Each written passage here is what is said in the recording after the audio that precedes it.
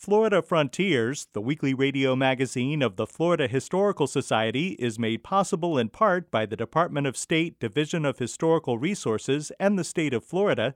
It's also made possible by the Jesse Ball DuPont Fund and by the historic Rossiter House Museum and Gardens in Eau Gallie, celebrating pioneer history, the natural environment, and women's history. Available for weddings and events at rossiterhousemuseum.org.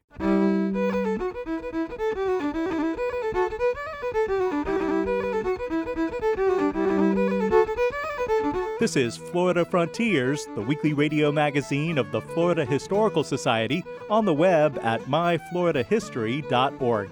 I'm Ben Brotmarkle, and coming up on the program, 200 years ago, in the summer of 1821, Florida became a territory of the United States under Andrew Jackson. Jackson moved with his typical vigor to change the trajectory of Florida and to move it from being a former Spanish borderland to being a society that would evolve into a part of the American Deep South.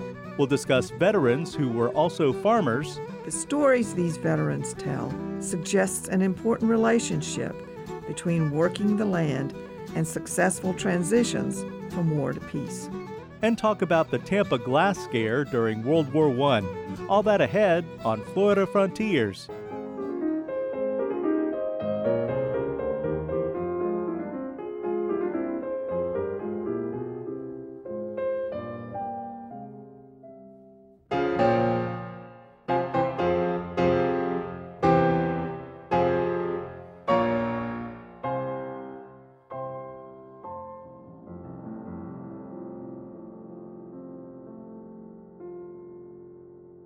In the summer of 1821, the United States took control of Florida from the Spanish, installing Andrew Jackson as the provisional governor of the new U.S. territory.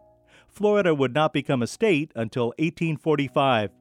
James Cusick is curator of the P.K. Young Library of Florida History at the University of Florida. He's author of the book The Other War of 1812 and co-editor with Sherry Johnson of the book Andrew Jackson in Florida. I think most historians would agree that modern Florida began or had its inception with the age of Jackson. And Andrew Jackson came to Florida 3 times, all 3 times to Pensacola. He captured Pensacola during the War of 1812. He captured it again when he was prosecuting the First Seminole War in 1818. And then he came to Pensacola as Florida's first American governor in 1821. And his tenure as our governor was relatively brief. He took up his post in May of 1821, actually from Alabama. He was not formally installed as governor until the official changing of the flags, which took place on July 17, 1821.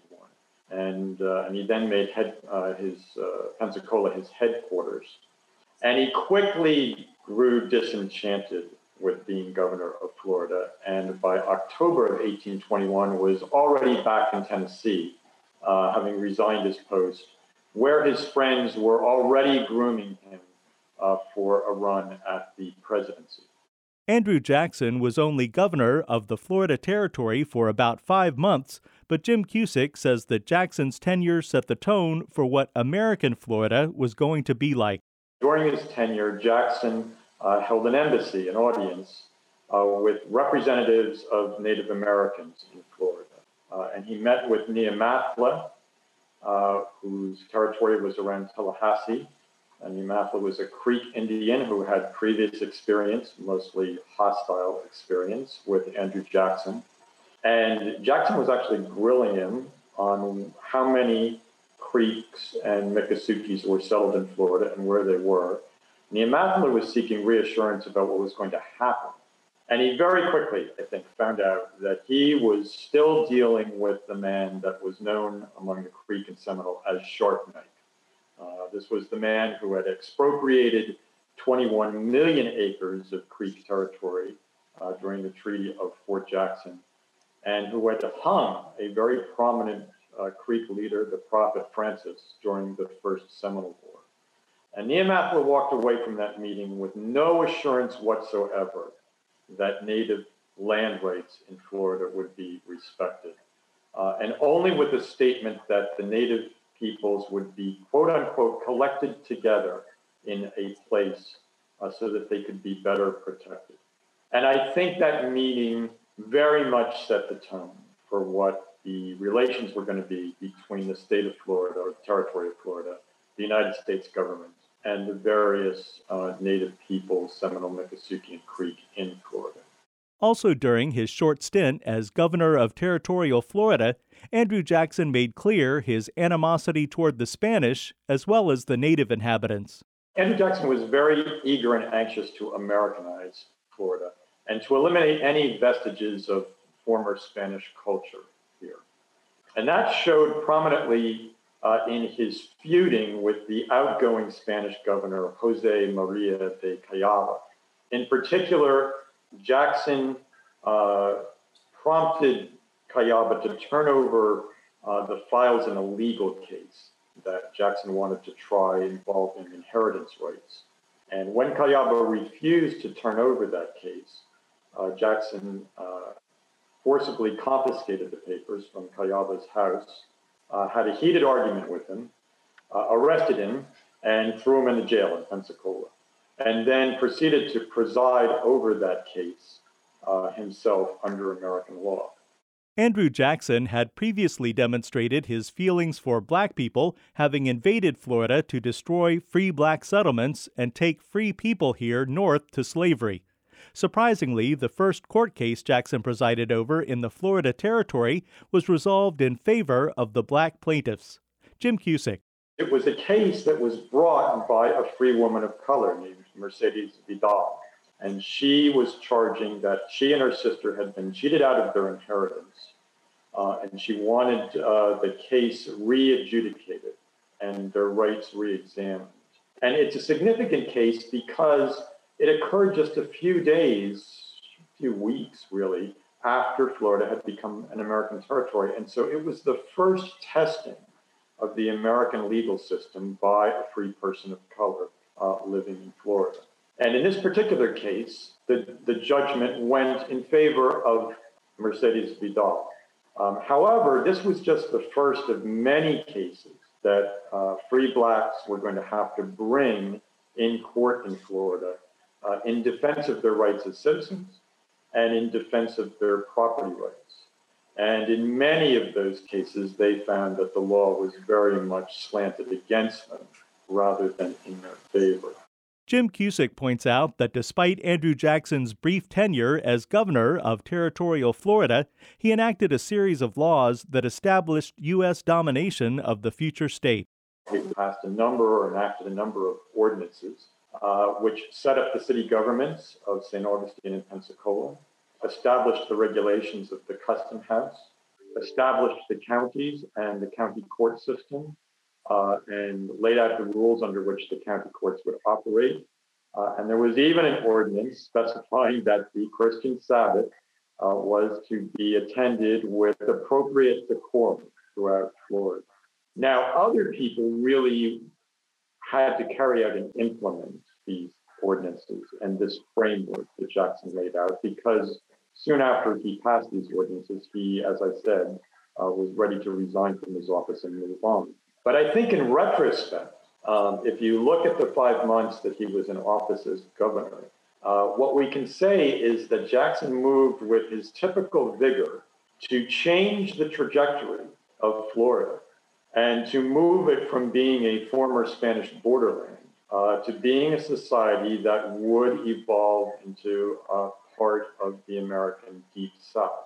The Spanish established the first permanent European settlement in what would become the United States in 1565 at St. Augustine. The British controlled Florida from 1763 to 1783 when the Spanish regained control. As Andrew Jackson took ownership of Florida for the United States in 1821, governing the territory from Pensacola, St. Augustine also became an American city. Susan Parker is an historian and executive director emerita of the St. Augustine Historical Society. I would expect that many of the St. Augustinians in 1821, on July 10, could still recall that the Americans had invaded their territory only 9 years earlier and savaged Northeast Florida, burning most of the countryside, as Jim Cusick points out so well in his book, The Other War of 1812. St. Augustine was spared, but little else was. Francisco Jose Fecho's home, and Francisco Jose Fecho had been one of those councilmen, had been burned, and part of his family had escaped in a boat in 1812. Then the invaders exhumed the remains of the family patriarch and spread them around. Who could forget an experience or a memory like that? Some of the most immediate concerns of the residents were, would they be able to keep the land that they owned? And would they be able to worship as they had been accustomed to for decades? Andrew Jackson's new American laws created a difficult process for residents to maintain ownership of their land in Florida and showed a prejudice against Catholicism, which was the primary religion of St. Augustine. Susan Parker. The claims for the homestead grants out in the countryside, usually what we call Spanish land grants, dragged on for quite a while. Many of them dragged on for decades. Disdain for the residents' Catholicism was also a flashpoint. And within 2 years of the transfer, the St. Augustine Catholic parishioners feared they would lose their church to the U.S. government, the church building itself. And that caused quite a squabble, as you can imagine, as well. With the arriving Americans, there was a good bit of effort to focus on the structure of the government, but not really so much on governing. And perhaps that was just a reflection of the times. St. Augustine residents more than once sent petitions to the President of the United States to complain about his appointees or their activities. Perhaps Alexander Hamilton Jr., who was, of course, son of the Alexander Hamilton on the $10 bill, who was serving as district attorney in East Florida and was one of the land commissioners, may have received their strongest anger for threatening to use his federal post to punish residents who did not vote for him for territorial delegate. Bernardo Segui, who was the leader of this petition to be sent to the president against Hamilton, was also a leader in the fight to maintain the church. However, I will say a few of the holdover residents of St. Augustine quickly saw the wisdom of accepting American rule. I could think they could see which way this was going to go. The others were just holding on out of affection and their old status. Joseph Hernandez probably made the right choice. He was one of the city councilmen who had resigned soon after transfer, but it wasn't long before he was appointed to be Florida's first territorial delegate to Congress. And there were others as well. So this was and I think Pensacola probably was the same. That was not what Jim was talking about. If you were a holdover resident, this was not a good time for your land or for your lord. We spoke with Susan Parker and Jim Cusick, who participated in the panel discussion Territorial Florida in 1821 as part of the Florida Historical Society Virtual Public History Forum, along with historians James Michael Denham, Jason Herbert, and Cantor Brown Jr. You can find the entire panel discussion online at myfloridahistory.org.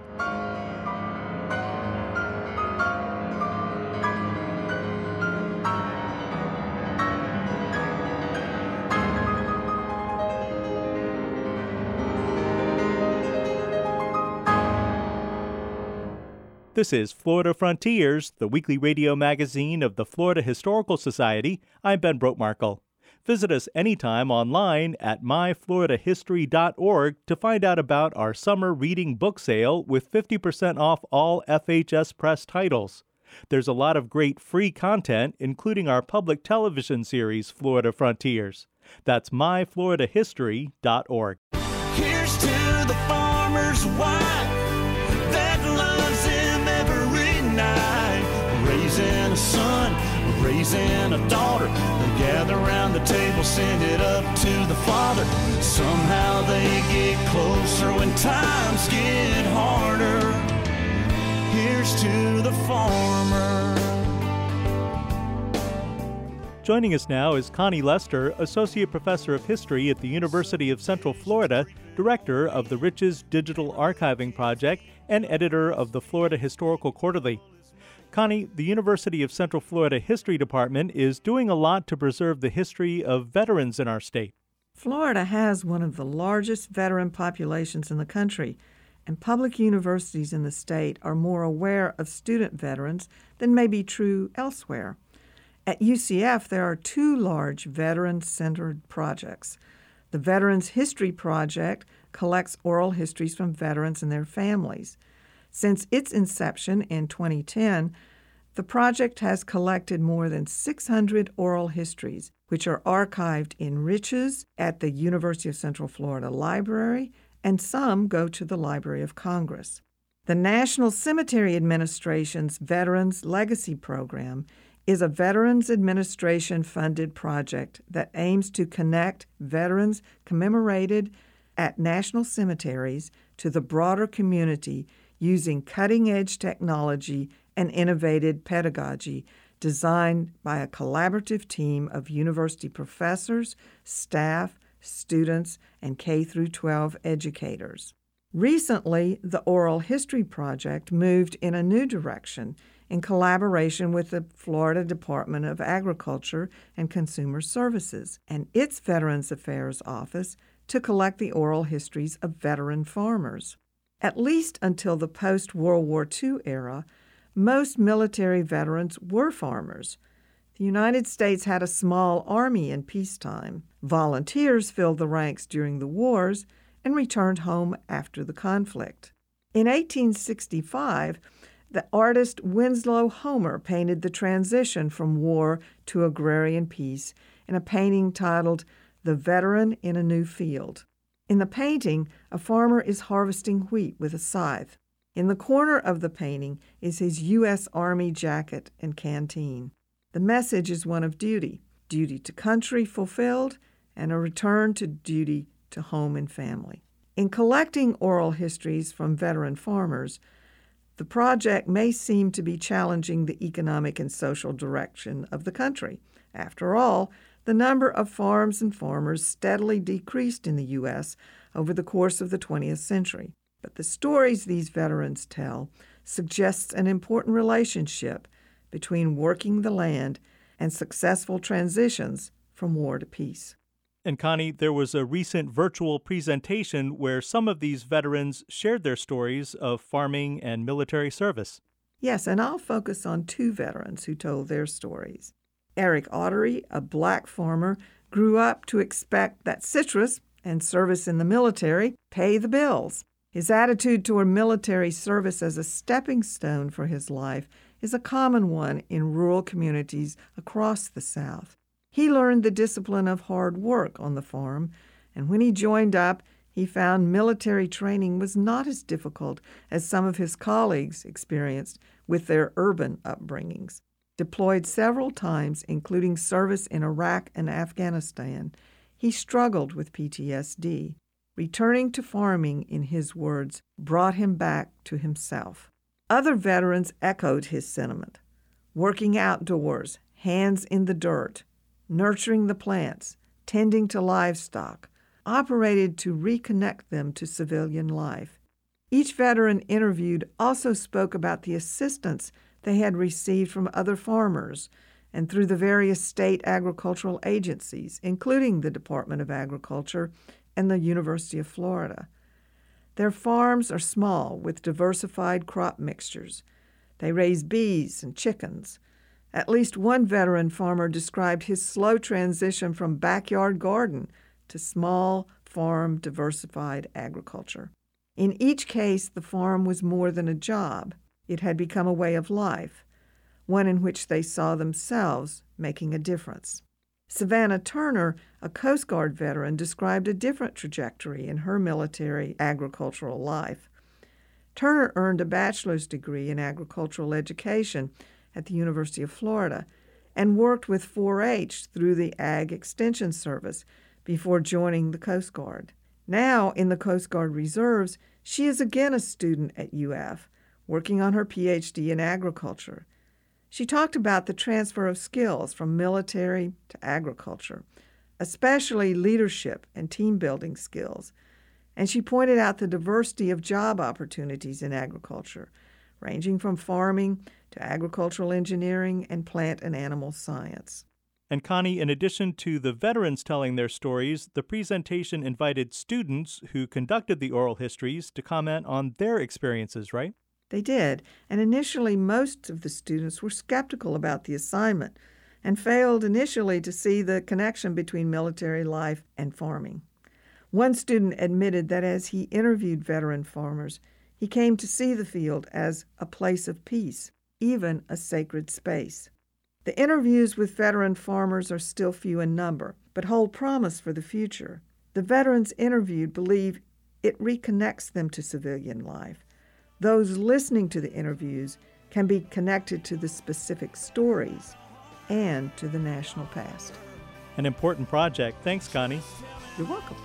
Connie Lester is Associate Professor of History at the University of Central Florida, Director of the Riches Digital Archiving Project, and editor of the Florida Historical Quarterly. Here's to the farmer.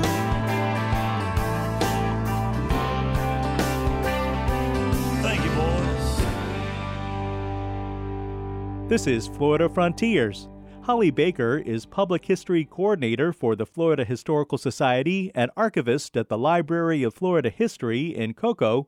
She has this look at public hysteria in Tampa during World War I. On April 6, 1917, the United States formally declared war against Germany and entered the conflict in Europe. At the same time, anti-German sentiments intensified across the country. In Tampa, Florida, it took on a life of its own.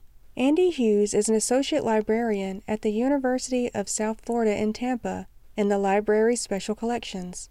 He wrote an article in the winter 2019 issue of the Florida Historical Quarterly titled War, Fear, and Bread in Tampa, 1917-1918. He is also the author of the book From Saloons to Steakhouses, A History of Tampa. While researching Tampa during World War I, Andy Hughes discovered that wartime anxiety, anti-German sentiments, and bread shortages fueled unfounded conspiracy theories about Germans planting glass in bread. I found a devil crab man, a vendor on the street, getting arrested for having glass in his bread. So, of course, the larger story was way more interesting than devil crabs. So I started to pull on that thread a little bit. And as I found more, I found that it was traced back to this bakery, and then there was a big brouhaha about it and a lot of controversy about just who was putting glass in bread. Was it part of this kind of war rumor, or, was it something bigger? And really, I was surprised to find that it was a very widespread thing all over the country. People were panicked about ground glass being put in the food supply by Germans, ground glass being put in medical bandages by German women who had infiltrated the Red Cross, and a lot of just really far-fetched, harebrained ideas. By 1918, Tampa's flour supply was so low that bakers began using wheat substitutes and making smaller loaves of bread. The city council issued several bread ordinances in Tampa to regulate the weight and freshness of bread. It was in this atmosphere that the so-called glass scare began.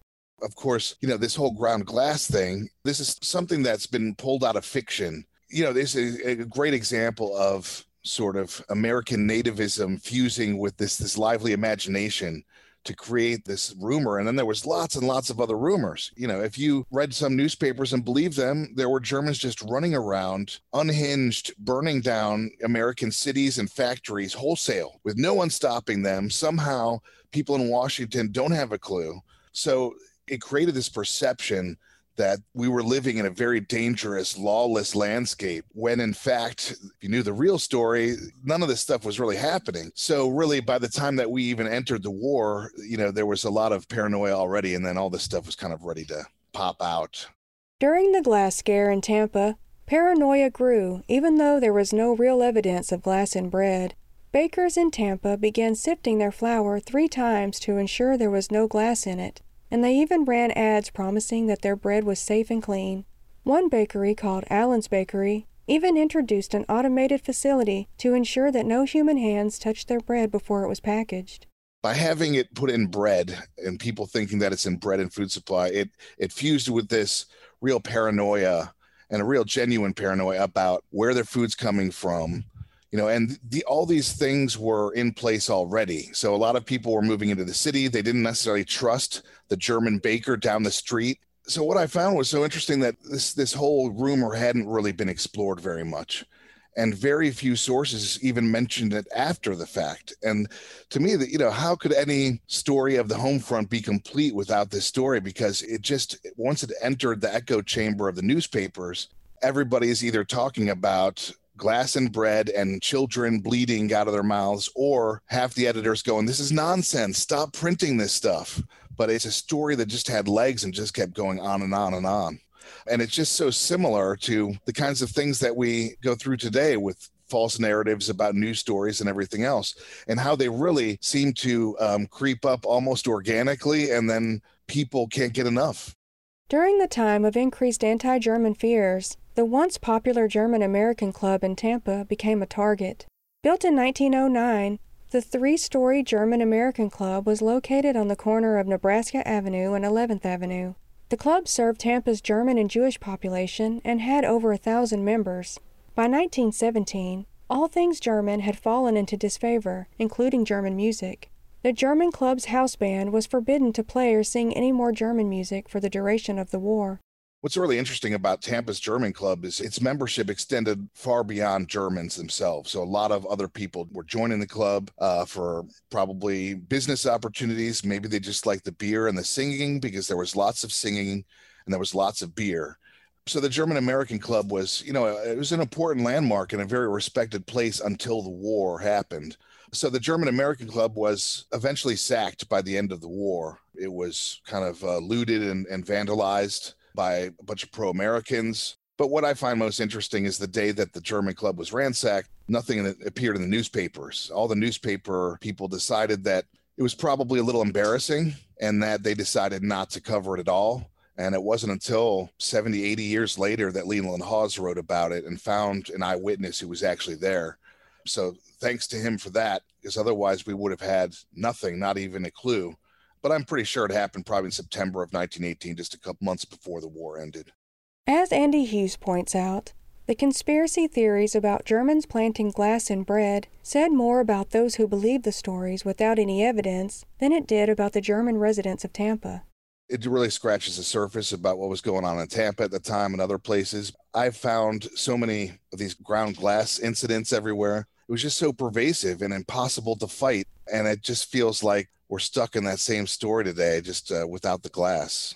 It's easier to believe stories that are bad stories about people, than good stories. And those travel the fastest. Those are the ones people want to talk about the most. And I think it might say more about the people hearing the stories than the stories themselves, about what kind of story you choose to believe without any evidence.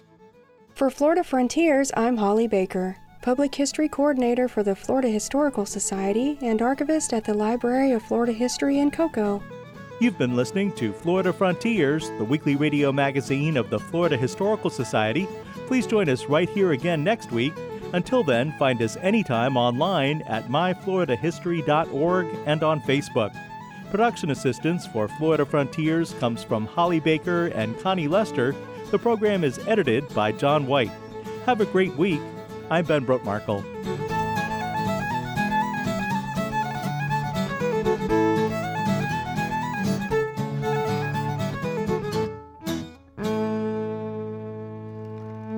Florida Frontiers, the weekly radio magazine of the Florida Historical Society, is made possible in part by the Department of State Division of Historical Resources and the state of Florida.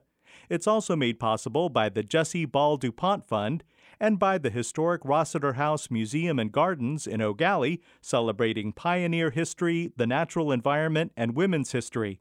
Available for weddings and events at rossiterhousemuseum.org.